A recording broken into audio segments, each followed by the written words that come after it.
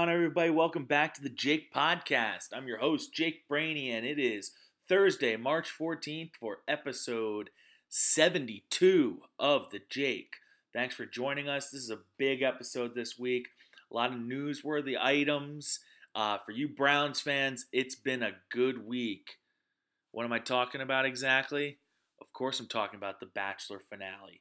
I mean, Colton picking Cassie and that whole shit show that went down with her dumping him and him running away, him jumping a fence, and no, I'm kidding. No, The Bachelor actually ended up sucking. It was not worth all the hype. I got to give the editors over at ABC the most credit because they can make one tiny little bad night turn into like 3 weeks worth of anticipation and a season's worth of drama. So shout out to them and good job making that watchable. No, but what I'm really talking about is the big news. The Cleveland Browns traded for one of the most exciting players in the NFL, Odell Beckham Jr., this week from the New York Giants. Now, obviously, this is a big one for me. I'm a Browns fan.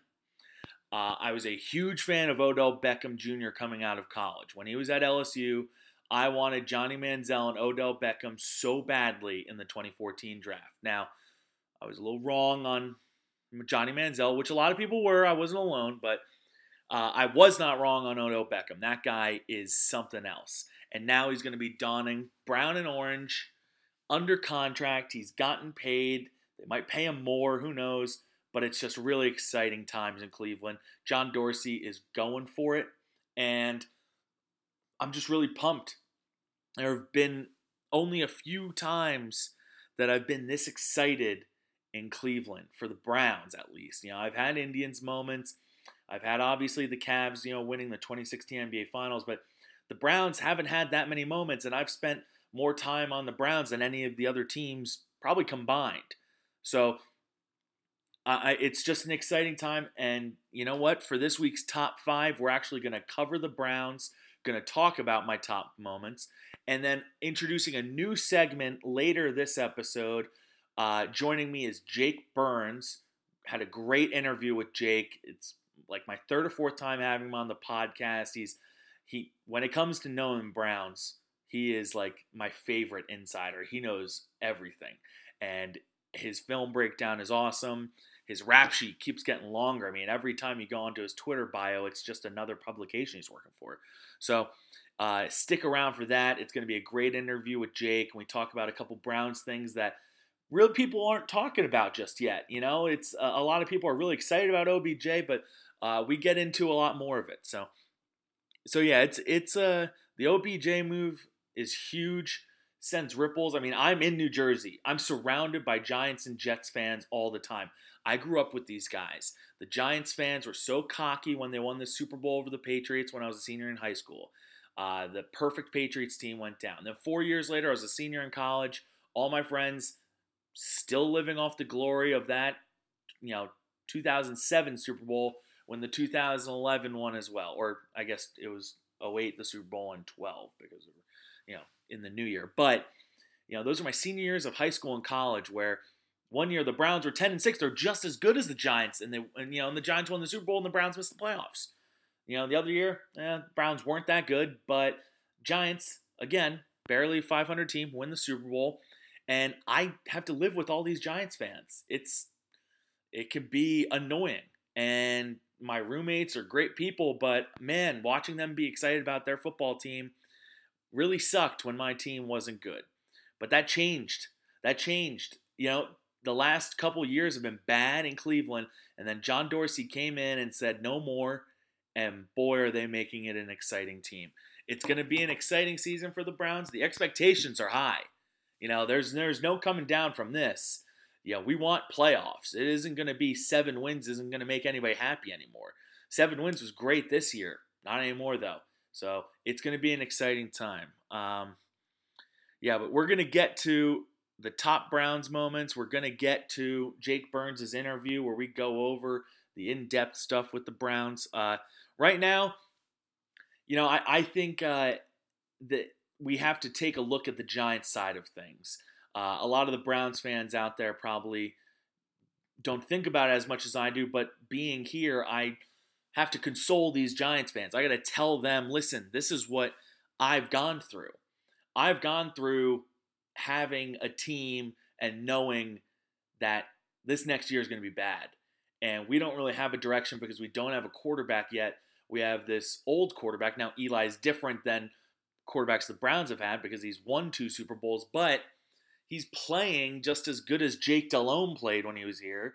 He's playing just as good as old Kelly Holcomb or Jeff Garcia. I mean, Eli Manning's at the end of his career, and he isn't helping the Giants. The best thing he can do is mentor a young guy.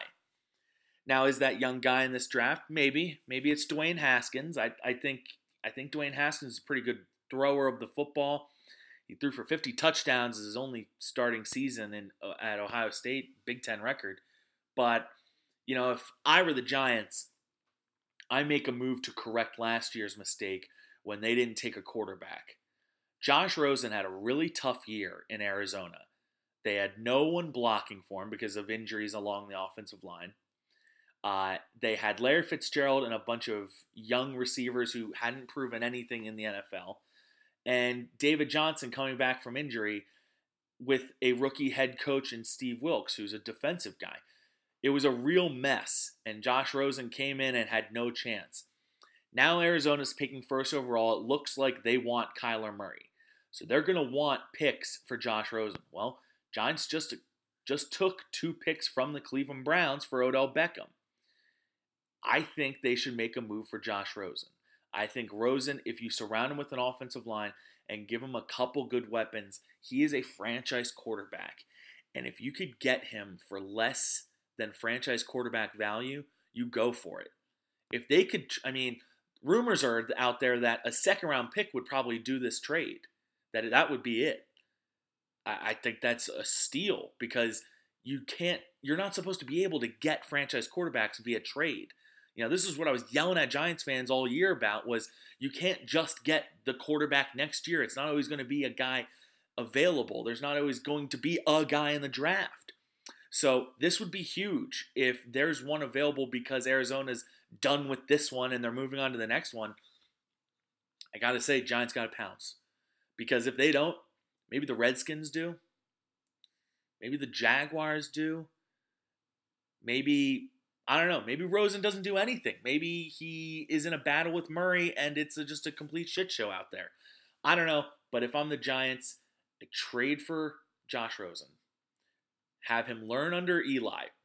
Can't think of a better teacher for Rosen than Eli because Eli has dealt with some tough media. And Josh Rosen, we know he's a little abrasive when it comes to the media. So he's going to have to be careful if he comes to New York. But Rosen and Barkley in the backfield, Zeitler up front, you finally got someone protecting. If you could get another good guard and possibly have a good offensive line for this young duo, you got Sterling Shepard, you can get another mid-round pick at wide receiver and start to really form an offense of young studs. You got 2 first-round picks this year.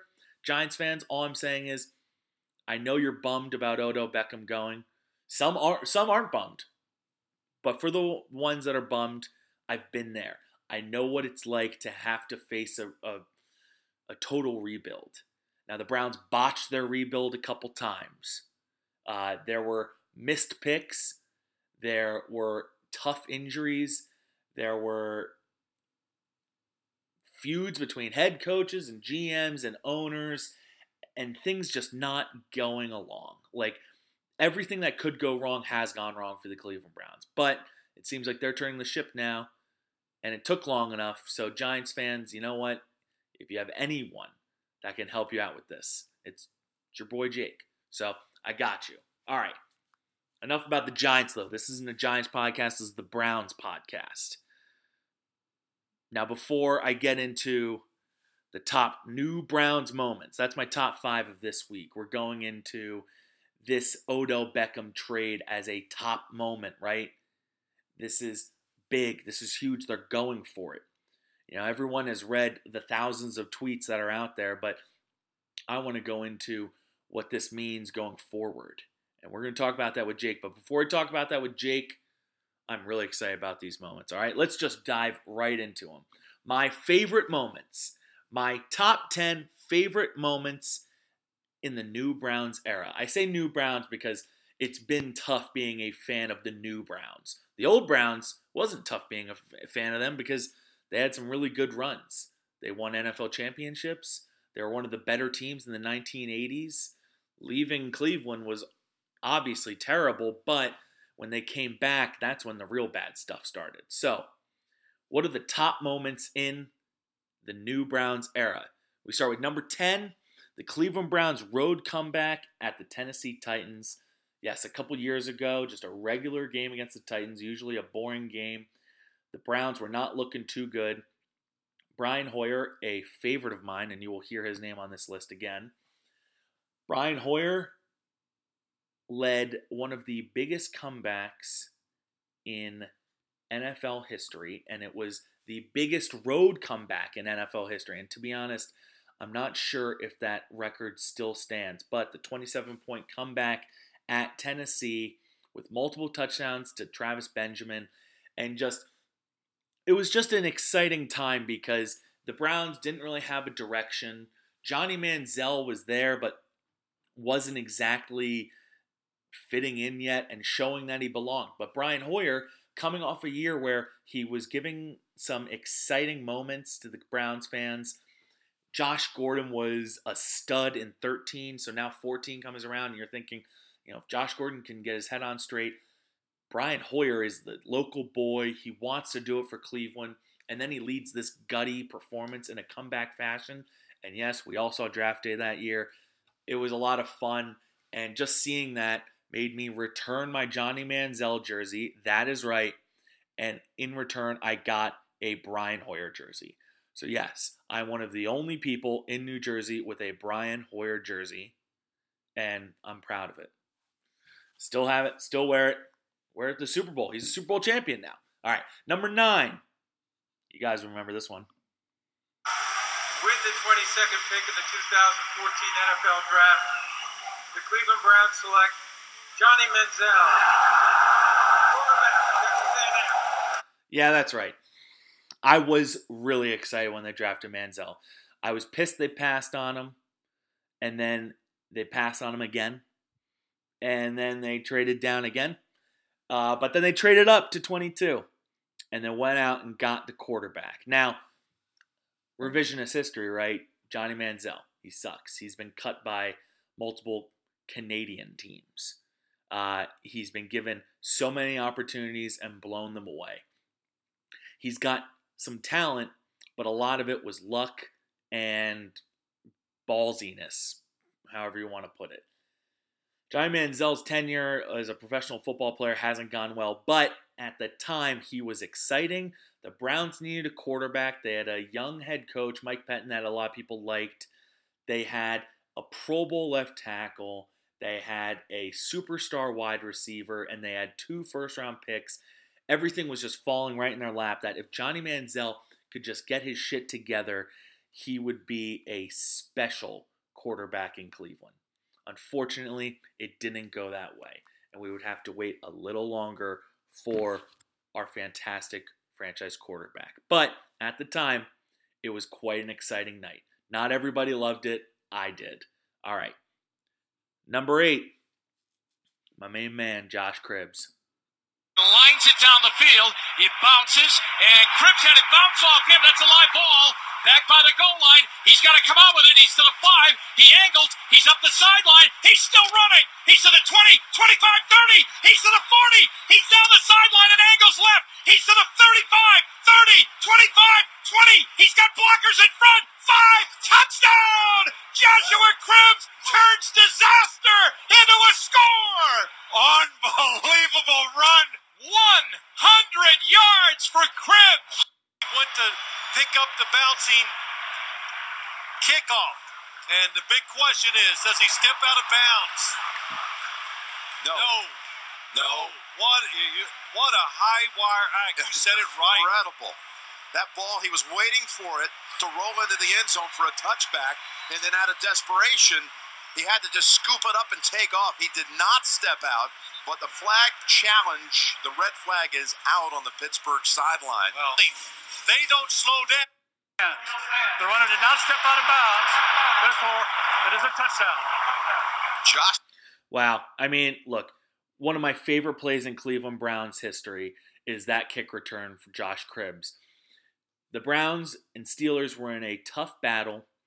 The Steelers had just taken a fourth quarter lead on a gutty drive, and the very next play was a kickoff that went above Josh Cribbs' head, live ball down to the 1 yard line. He was hoping it would go into the end zone and he could take a knee, but he had to pick it up because the Steelers kickoff team was coming for him.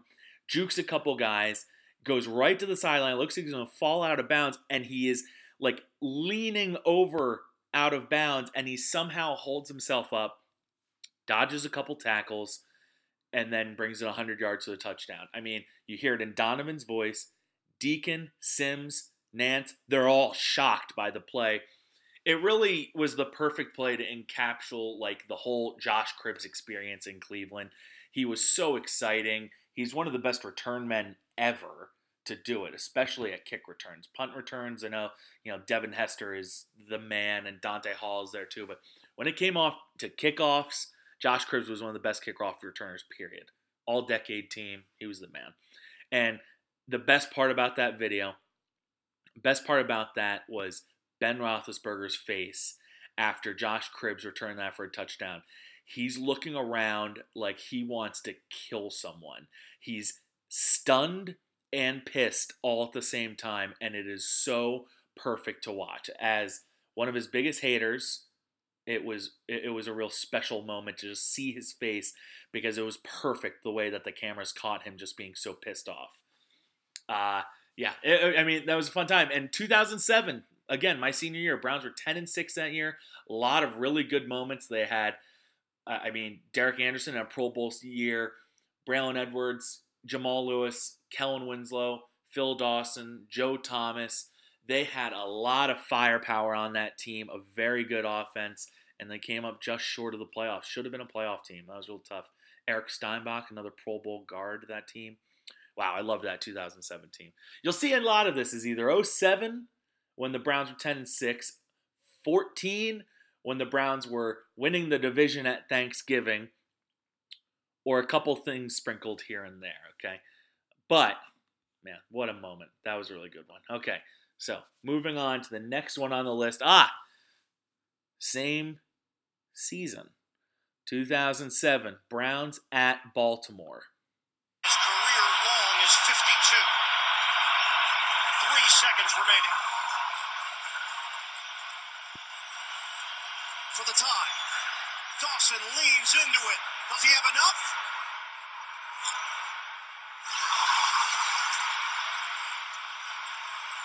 No good.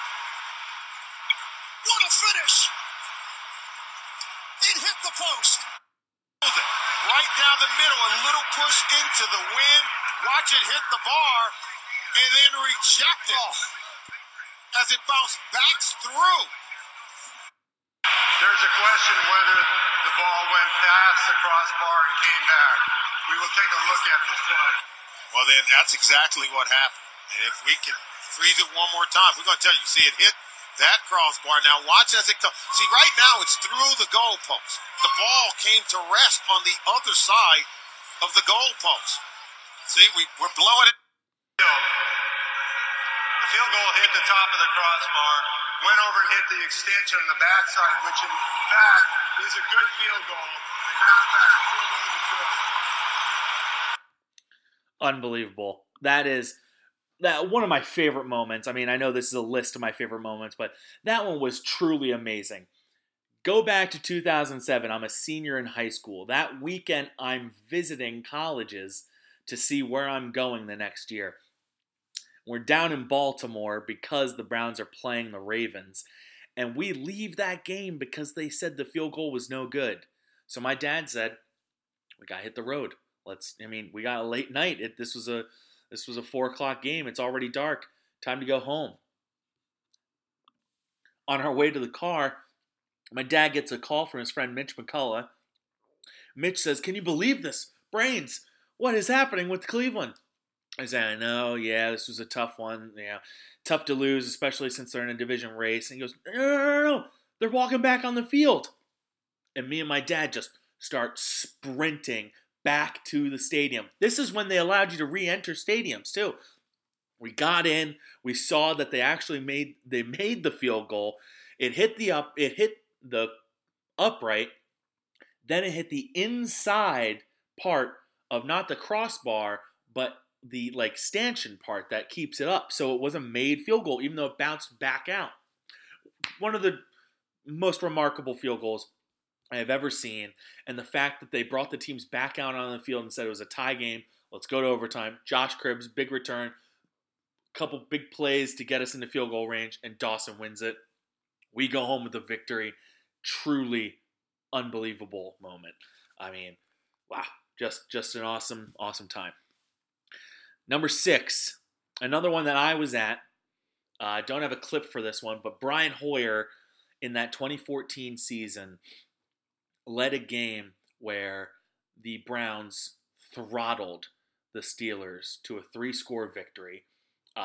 It was basically 30-3 the whole game, and the Steelers had a last-minute touchdown to make it look somewhat, respectable. But Browns had a double-digit lead at halftime. They ran all over them in the third quarter, where basically the game was over by the time the fourth quarter started. Big Ben was on his back the whole game. The Browns O-line dominated, and Hoyer played a smart football game where they just took care of business and throttled the Steelers.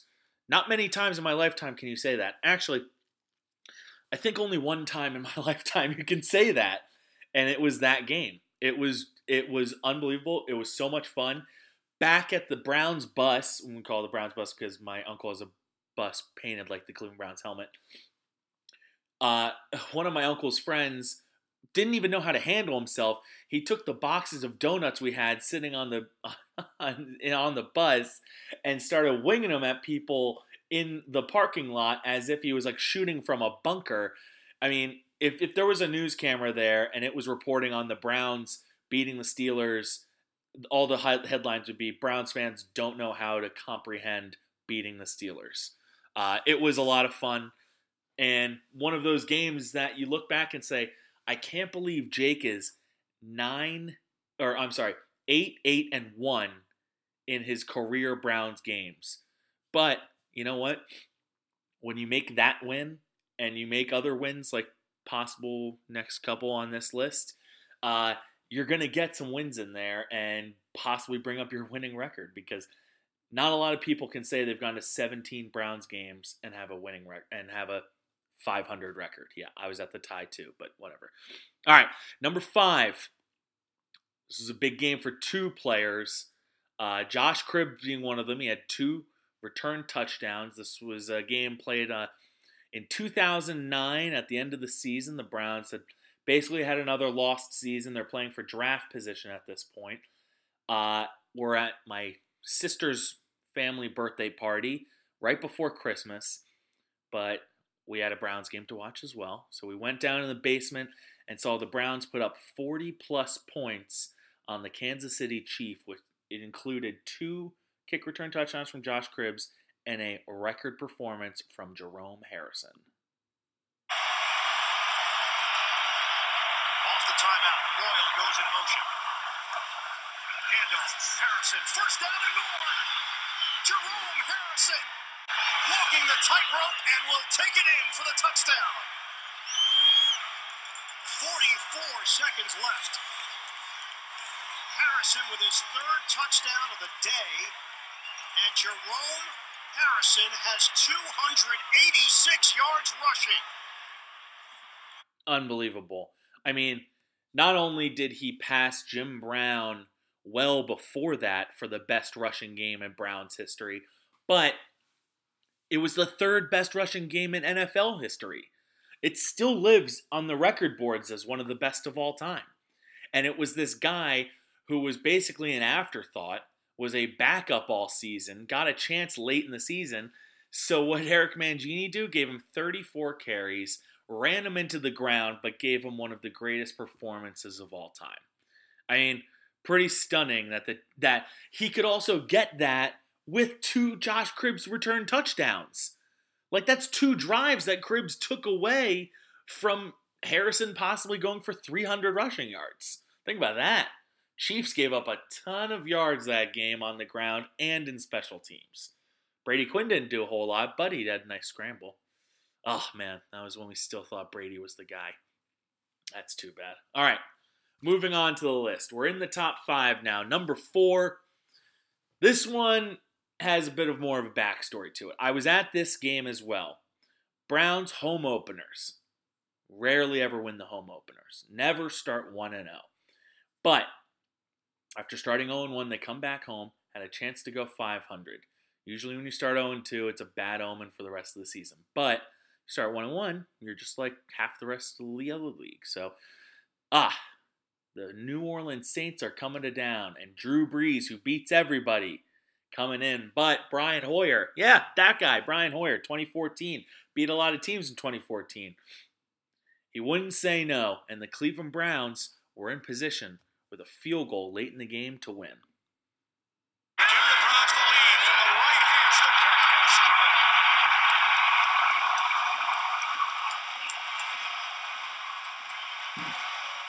Now, Billy Cundiff makes the field goal. Browns take the lead and win the game on the kickoff, which did not result in a touchdown.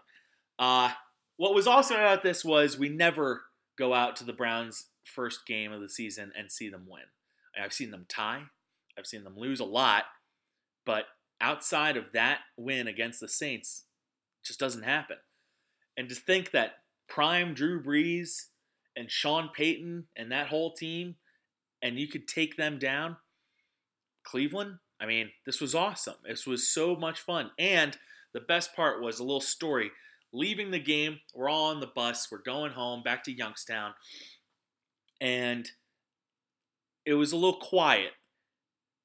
And this is the time of the bus ride that I'm usually rationalizing with myself. You know, after we lose the Steelers, I like to say, you know what? You know, we played Ben well. He didn't beat us today. You know, Joe Flacco, he didn't do much. We took down Joe Flacco. We just beat ourselves. And then in this game, I decided to tell my uncle, I go, you know, Jimmy Graham had a big day, but Drew Brees didn't beat us today. And everyone's still quiet on the bus, and my uncle looks at me and goes, Jake, we won.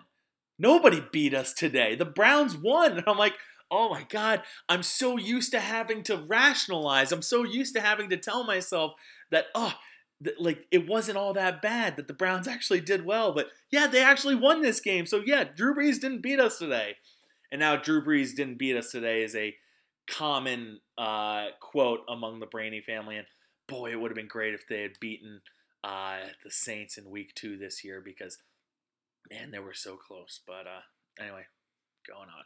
All right, number 3, an off-season move. Yeah, there were a lot of great Browns moments in games, all right? I know that, you know, if you're not a Browns fan, you'll laugh at that because you think they never win. And they rarely win, but when they do win, it's a lot of fun. But some of the best things happen in the offseason. And just this past week.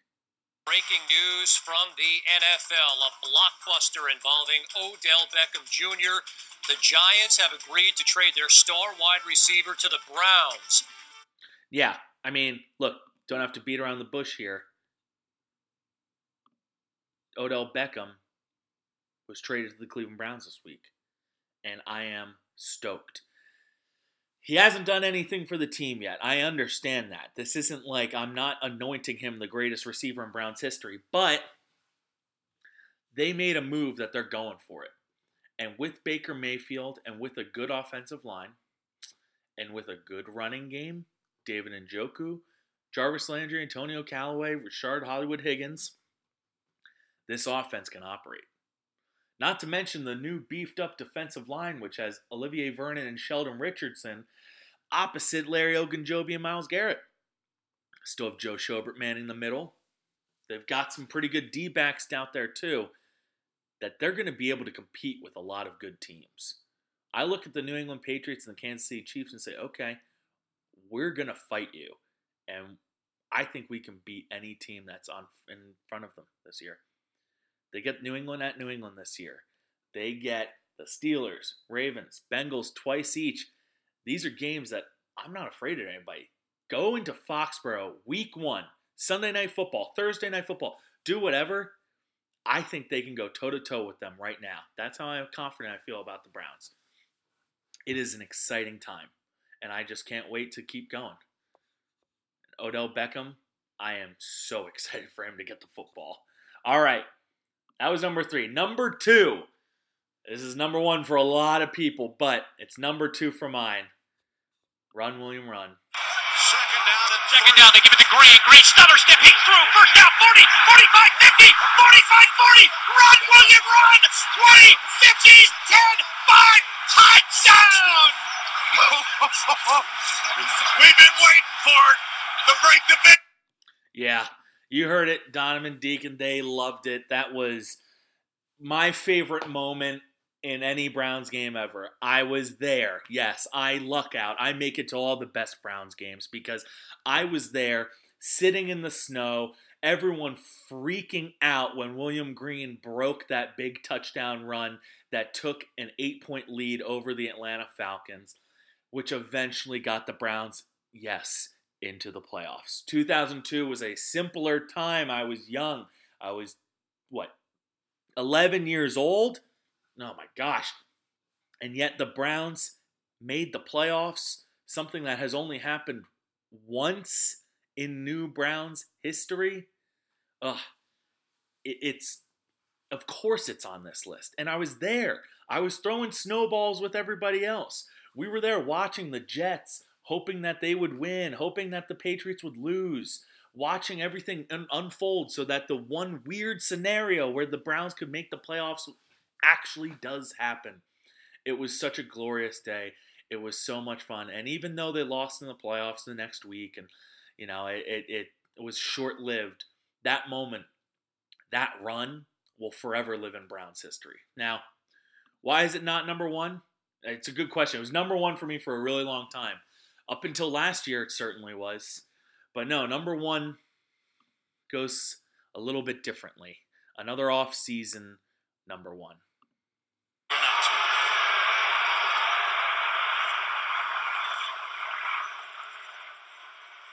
With the first pick in the 2018 NFL Draft, the Cleveland Browns select Baker Mayfield. Wow. Quarterback, Oklahoma. It is Baker Mayfield. Yeah. Needless to say, Baker Mayfield. He's our guy. He's our quarterback. The first franchise quarterback we can say that we have.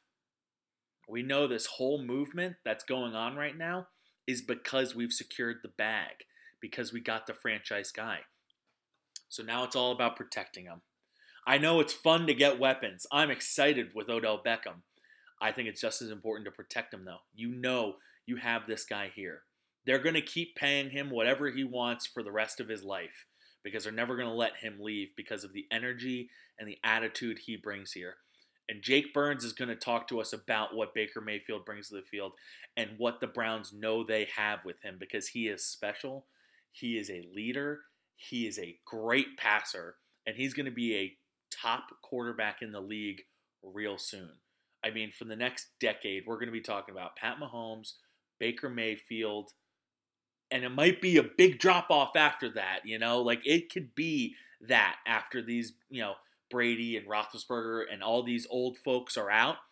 This youth movement of Watson, Mahomes, Luck's a little bit older than them, but Watson, Mahomes, Baker.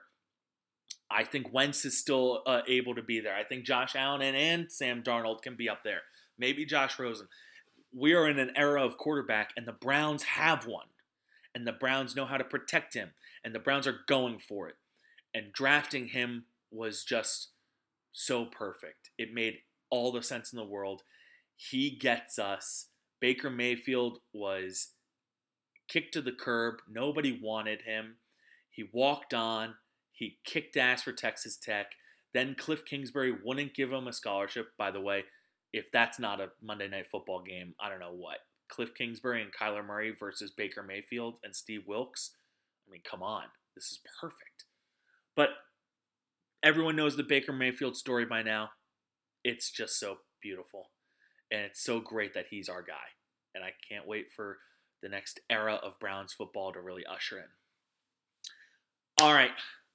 Thanks for my top 10, guys. I love playing around with that. It was supposed to be a top 5, but I mean, I'm very excited about the Browns this week. I'm really pumped up for where they're going, what they're doing, and I gave you 10. I gave you 10 moments, a lot of fun ones, a lot of little sound clips. Want to do a quick 1-minute movie review before we jump into the interview with Jake Burns. This week's 1-minute movie review is Triple Frontier, a Netflix original starring Ben Affleck, Oscar Isaac, and Charlie Hunnam. Good movie. Really cool heist / like Black Ops type movie where 5 ex-military go rogue on their own into the jungle of Brazil to rob a drug lord, kill him, and bring the money home. But of course, not everything goes as planned. I thought the acting was great. Ben Affleck plays a bit of like an asshole in it, and he's great at it. Oscar Isaac, I think, is a super underrated actor, and his performance in this was probably his best I've seen on the big screen. Charlie Hunnam, I'm not a fan of Charlie Hunnam. He's the same thing in every role he plays, where he's basically just a good-looking bad guy, but he has a code, so he's not technically a bad guy. He can do a ton of bad shit, but since he like feels bad about it, and since he like does one good thing at the end, we're supposed to like treat him like he's the man. So yeah, for you fans, there's actually a couple of listeners out there that love Charlie Hunnam from his Sons of Anarchy days. I don't like Charlie Hunnam. I loved Sons of Anarchy. I just didn't like his Jax Teller character. But movie was good. Had a couple twists and turns I didn't see coming. It was a bit graphic. It seemed realistic in terms of how the military action worked. And I just really enjoyed it. I didn't see it coming. I mean, I didn't see a lot of advertising for it. It was my girlfriend's suggestion to watch it. So, yeah, it was a good one, though. So check out Triple Frontier on Netflix. I gave it 2 outstanding thumbs up. All right. The moment you've been waiting for, my interview with the OBR and Cleveland.com's Jake Burns. We get into the moves that the Browns have made this week, what they do from here, his experience with Game of Thrones over the last month, and, of course, everyone's favorite, Porter Burns. So take a listen, guys. Enjoy, and I'll see you next week. All right, Browns fans, very excited for this next segment. It's a brand new segment I like to call 6 Dangerous Questions, where we attack Cleveland Browns and what's currently going on in the environment around Cleveland. So really excited this week because I have one of my favorite guests on of the Jake podcast. It's a special Jake Squared episode. If anybody knows Cleveland Browns, it's this guy. So he's like the Khaleesi or Jon Snow of Browns Twitter right now. It's exactly, you know that laugh. I'm talking about Jake Burns of Cleveland.com and the OBR. Jake, what's up, man? How you doing? I'm good, Jake, man. I'm grinding through Game of Thrones. We're going to talk about that, but you know, living okay. Breaking down Odell Beckham film. Like I said, watching Game of Thrones, it doesn't get any better than that, really. Oh, I know. So, I mean, look, we'll jump right into it because the 6 Dangerous Questions is a 2-minute offense. So, most importantly, where are you with Game of Thrones? And every time I look on Twitter, I feel like you've skipped like half a season. Are you just watching it that quickly? What's going on? I'm very fortunate, man. Like I can watch at work because when I work, there's a lot of downtime and we don't get monitored heavily. So that's sometimes where I do like my day job. I do a lot of my writing for the OBR and Cleveland.com. And when I have some downtime, I'll cut on an episode of Game of Thrones. So I've been able to like chug through it by consuming a couple at work and then maybe one at night.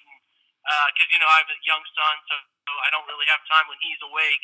But, yeah, I take advantage of every minute of this last month. And, I think I started at the beginning of March. I put out that question, is it possible to finish it by April 14th? Because that was my goal. Like, I'd always been very hesitant. I'm not sure if I, like love the genre that this is. I mean, I really love Star Wars. I love, you know, sci-fi stuff in general, but, like, would I love something like Lord of the Rings and kind of falls under the same umbrella of medieval time or whatever? And I've loved it. I've loved it way more than I thought I would. I just finished I think it was 6-3. So season Oh 6. man, you're almost there. Episode 3. Yeah, Daenerys just walked out of the House of the Widows of the Khaleesi, with the Dothraki tribe. So yeah, pretty cool episode. We're grinding, man. Jon Snow just came back to life and all that good stuff. Mm-hmm. It's a fantastic show. It's a lot. It's hard to consume. I don't think the show is meant to be binged. There's so much emotion. It's not. Yeah, it's definitely one of those where like the waiting time. I mean, look, you just said Jon Snow came back to life. Jon Snow was dead for you for like 4 days. For us, he was dead for a whole year, and the waiting around and the like contemplation of what's actually going on and the theories, were flying around, and that's what is a big thing. So I understand this isn't exactly a binge-worthy show, but it's one of the best shows of all time. And like you said, it's a weird genre. It's not just like fantasy. It's kind of like a sci-fi fantasy crossover. Period piece. Mm-hmm. Yeah, and it's a time period, but it's on Earth, so it's very strange. So glad you're whipping through it. I can't wait for you to watch the rest of season 6 because there's a lot of fun to happen still. So anyway, I'm a little upset I didn't get that experience of waiting. Yeah, I think that's probably how it was best consumed, like you said, and I don't think I'm appreciating some of the gravitas of the big moments. I mean, there are big moments that are chilling and you get the goosebumps and all of that, but I couldn't imagine some of the cliffhangers at the end of the season. Like you said, Jon Snow's dead. It's unfortunate.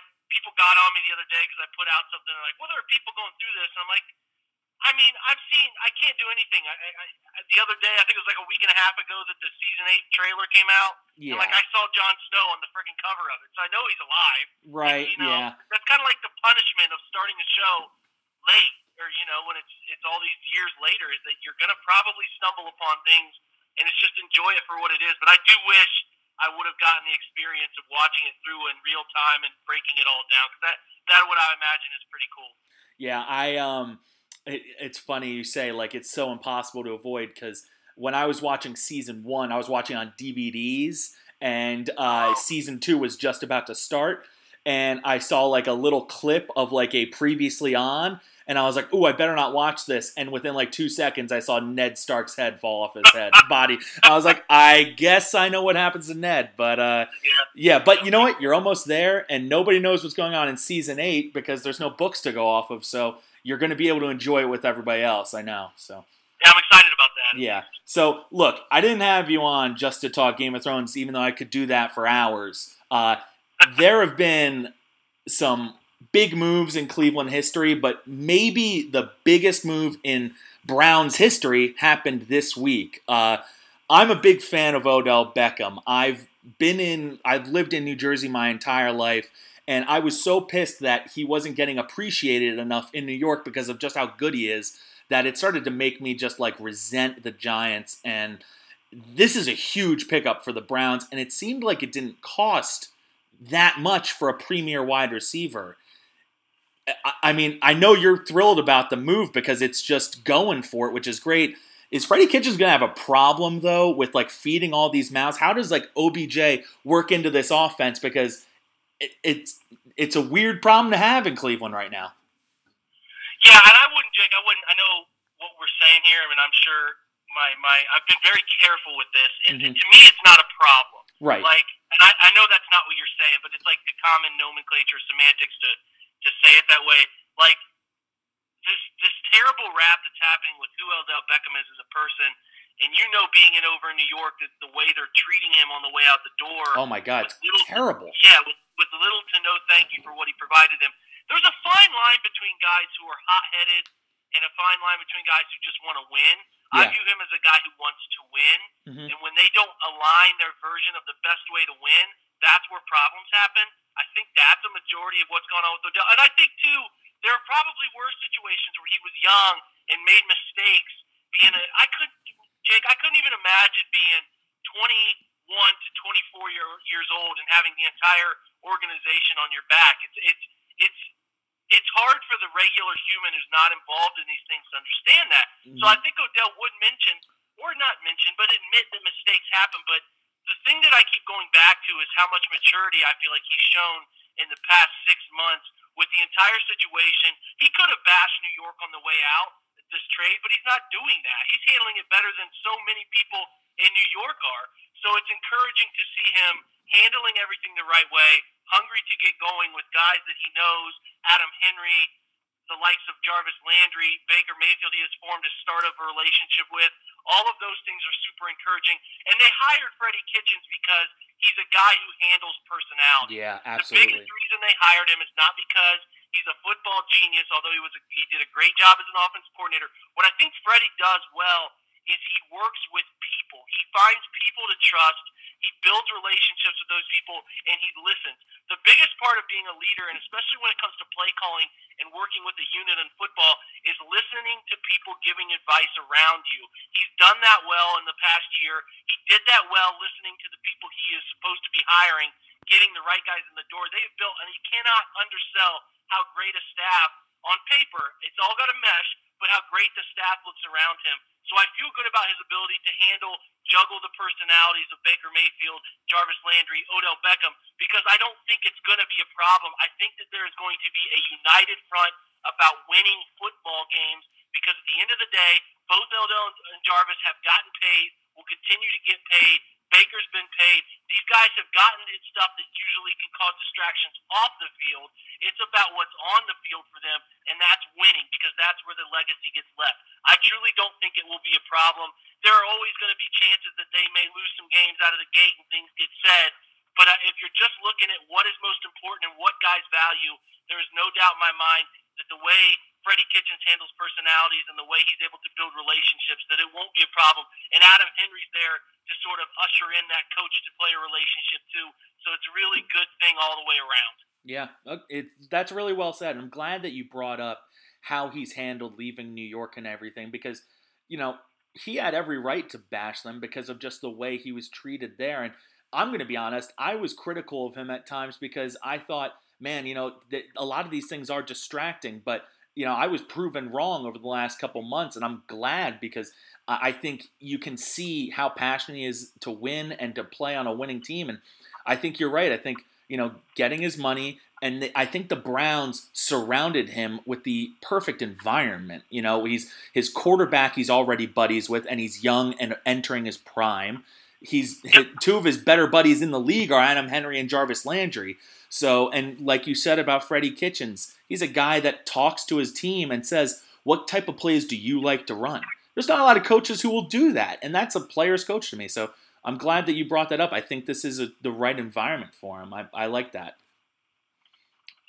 Yeah, no, there's no doubt that it is going to be, if there's an ideal environment for Odell Beckham in the league, and it's Cleveland, and you can throw jokes out if you're not a Cleveland fan, that's fine, but there's tangible facts on paper of the people who have worked with him when he's done his best, people that he would admit to you have done a great job of humbling him, pushing him to be a better football player, and he's playing with just a hell of a lot better quarterback, so that'll mesh well too. Yeah, it'll be really exciting, if anything. So I'm pumped for it. I can't wait to get out there for a game.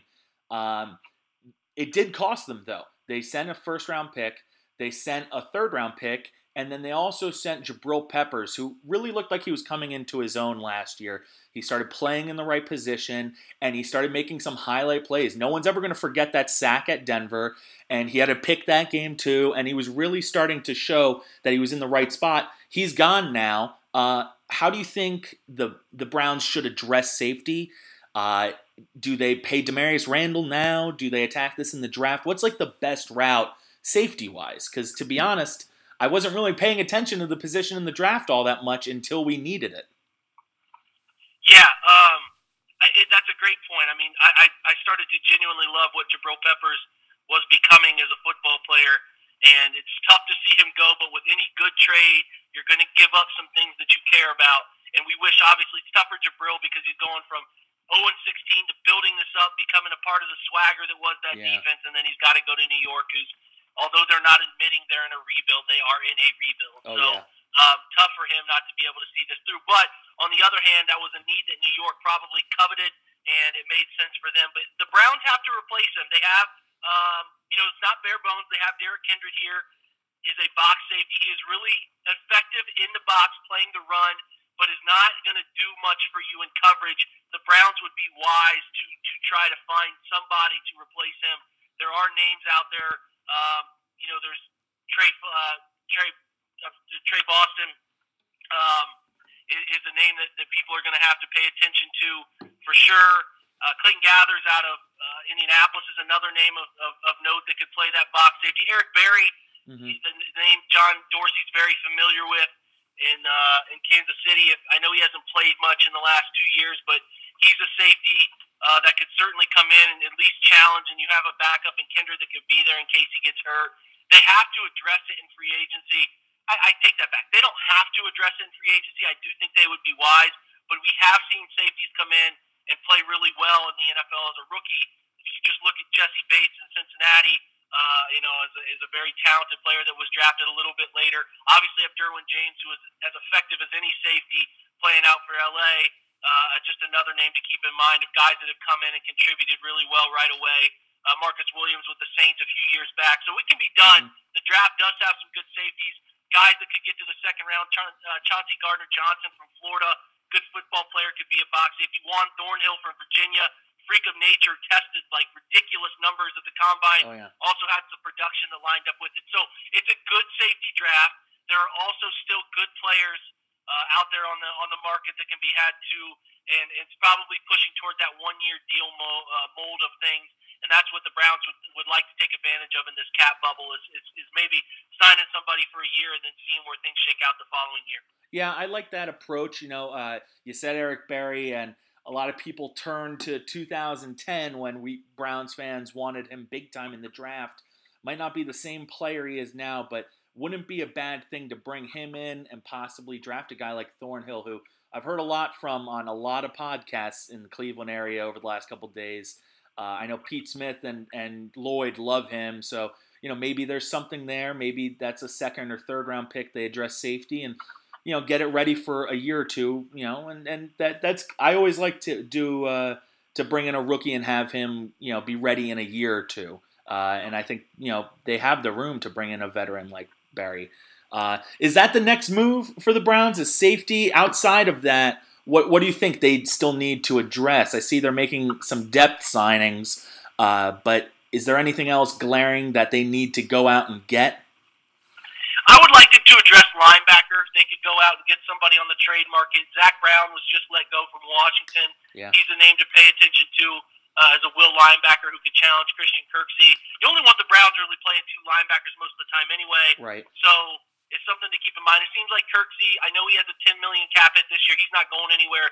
But after 2020, he only has about a 2.5, 2.75 cap hit, so they can move on from him if the production continues to be as poor as it has been recently. So I would expect them to address linebacker. They could go out and trade for Darren Lee, who's been on the market. They have trade bait. They have Emmanuel Ogbah. They have Duke Johnson. Obviously, those guys who I don't think will play a very big role, even if they are here. I think it would be wise for them to possibly move on for them if the value lines up that they improve their football team because of it. Don't just give guys away, but find value, and I think they can find value. I would love them to address linebacker, would love them to address safety, would also love them to address their defensive line interior-wise as well a little bit more. I would like one more signing up there to feel good going into the draft. Mm-hmm. And then on the offensive side, they did sign Mr. Cush. Great name, right? Oh, love Cush. OG Cush, that's pretty funny. But he's a depth player. He's going to be fine. He's not going to challenge. If he does end up challenging Austin Corbett to start at right guard, I would be pretty surprised by that. He's just a guy who can spot start here or there, just good depth on the interior. They could draft a player on the interior as well. I think that would be a wise move with one of their extra picks there in the middle round. So, and Dorsey said today, don't put it past them to move up. So if the right safety is there or the right corner is there late in the first round, Browns can package a second and a third to go get that player they think can still impact. They might do that, which kind of puts a wrinkle in my end game plans to go to opening night. But yeah. Nonetheless, he could do that. I do think they need to address those safety, linebacker, interior needs a little bit more help. I think they should probably consider signing another corner. They have 3 guys in that area. They might be able to get one more to feel really confident going into the year. But they still, like we said, got a lot of picks to develop guys. And then, like I said, offensively, an interior player would be wise.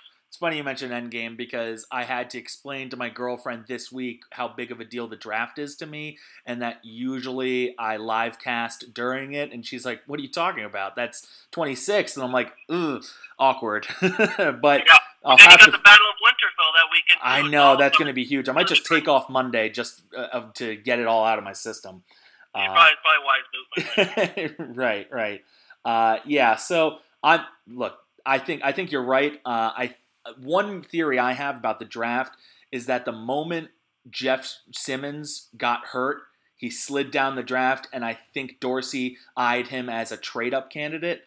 So not sure if that's going to be day 1 or day 2, but I think the D tackle of Mississippi State, that might be something where Dorsey moves up and says, "I like this guy. I want him."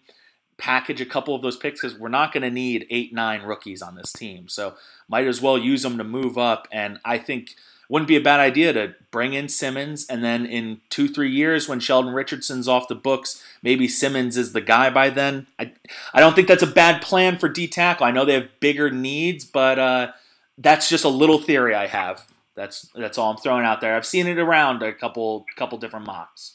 Yeah, I think it'd be wise for them if they sit still at 49 and he's still there to take him. I'm not sure I would ever move up in a situation like this for somebody who's hurt like that. But you're right. I don't know what their plan is. More often than not, I've found to be wrong on this stuff. But Jeff Simmons has a ton of talent. If they take him, or the Tillery kid out of Notre Dame, both of whom are dealing with injuries that are requiring surgery, the ACL, and then I think the labrum for Tillery. There's players to be had there, and if they want to take the patient approach, that can be wise too if you think it's an immensely talented player and you don't mind waiting a year on him. Yeah. And you know what? Maybe Dorsey's. It seems like he's always got an eye on the next year too. It seems like he might be messing around with the cap a little bit.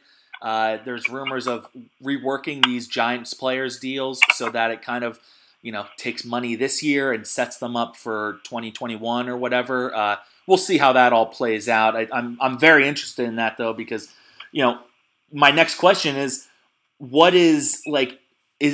are we supposed to be worried about the cap? I'll just put it like that because, a couple weeks ago, it's the Browns have so much cap room. Now they're bringing in these guys, and all over Twitter, I'm seeing a lot on cap and issues. Kind of just tell me it's okay. Yeah, don't worry about it. They'll iron it all out. There's no doubt in my mind that they will be able to wiggle it all out. They're signing a lot. The beautiful part of what Dorsey did last year, what he continues to do is front load things with the cap bubble, but guys that they can walk away from with a minimal cap hit, like Kirksey, those guys that they can get away from in years future when things get a little bit tighter. I refuse to worry about it until it's here. You have a franchise quarterback, you have a defensive end who can change the game, you now have a wide receiver who changes the game. We'll worry about it when it's here. They'll find ways to make it work to keep guys here. They have great guys working the cap with DePodesta, amongst many others that I can't name for sake of time. They'll make it work. I know John Dorsey learned from his mistakes in Kansas City. They won't let that happen again. And even if they do have to move on from some names we don't want them to move on, that's because they have talent. That's because the Browns are winning games, and they'll find ways to replace them. So I refuse to worry about that until it ever comes to fruition. I love hearing that. And you know what? I think the point is you have the quarterback. They're always going to make sure they have money for the quarterback. They're not stupid. They're always going to have that ready to roll. And as long as you have the quarterback and you're protecting the quarterback, if he's that good, your team will fall in line after that because I think you can find weapons and you can continue to build a defense around that. So yeah, go ahead. Yeah. No, you're right, man. It's figure out the quarterback position and then everything else falls in line. You figure out the quarterback position because, you can, then from there you make all the other moves. It's a trickle-down effect. If Baker Mayfield didn't play last year and we just saw Tyrod Taylor all year, we probably don't see an Odell Beckham trade, and we probably don't see Sheldon Richardson. They probably hold on for another year. Wow. Instead, you got a quarterback who showed he's ahead of schedule, who showed he's an advanced player at the position. We got a window. Let's make it happen. I love it. I love the approach. It's all been great. All right, so last question. I know we've had you way over time, and we really appreciate that at the Jake Podcast. Your favorite Jakes. This is Jake Burns, Jake Brainy on the Jake Podcast. But who are your favorite Jakes out there? I've got a couple in mind. I want to see if we overlap at all. Well, I love Jake Johnson. He's an actor. I'm not sure many people know about him. He's in New Girl. Love it. New Girl, the Jurassic movies, yeah. Yeah, and then he was just in Spider-Man Into the Spideyverse, which is one of my favorite Marvel movies of all time now. Thought he was fantastic. He's great. I love Jake Gyllenhaal, also the actor. Just think he's a great method actor. He's actually, ironically enough, going to be in the next Marvel universe. Yeah. The new Spider-Man is Mysterio. So, but no, I think he's a great method actor who can play a ton of different roles. I try to see everything he's in. And then lastly, Jake the Snake Plumber, man, because when I was playing in college, that's where I got the nickname the Snake when I played at my small university. So I've always had Jake Plummer. Been a fan. I remember him in the Rose Bowl in '96 and just being enthralled with that guy who played with a lot of passion. Plummer was one of my finalists because that was one of the first. I was Jake the Snake growing up too because of him. I was hoping you were going to say Jake Roberts, but you know what? We'll let that fly. And my sleeper pick was Jake Busey because man, I love Starship Troopers. I think it's one of the most underrated movies of all time. But listen, Jake Burns, thank you so much for coming on. I really appreciate it. I know it took time out of your Game of Thrones schedule and your Porter Burns photo shoots and all the jazz that you guys do. Tell the fam we said hello, and we appreciate you coming on. Do you guys go by PB&J, Porter Burns and Jake at all? No, we should, though. I like that a lot. I'll have to put that up for official sanction in the household tonight. Definitely got to throw that around. Listen, Jake, thanks for coming on, man. I really appreciate it. My pleasure, buddy. Anytime. All right, thanks.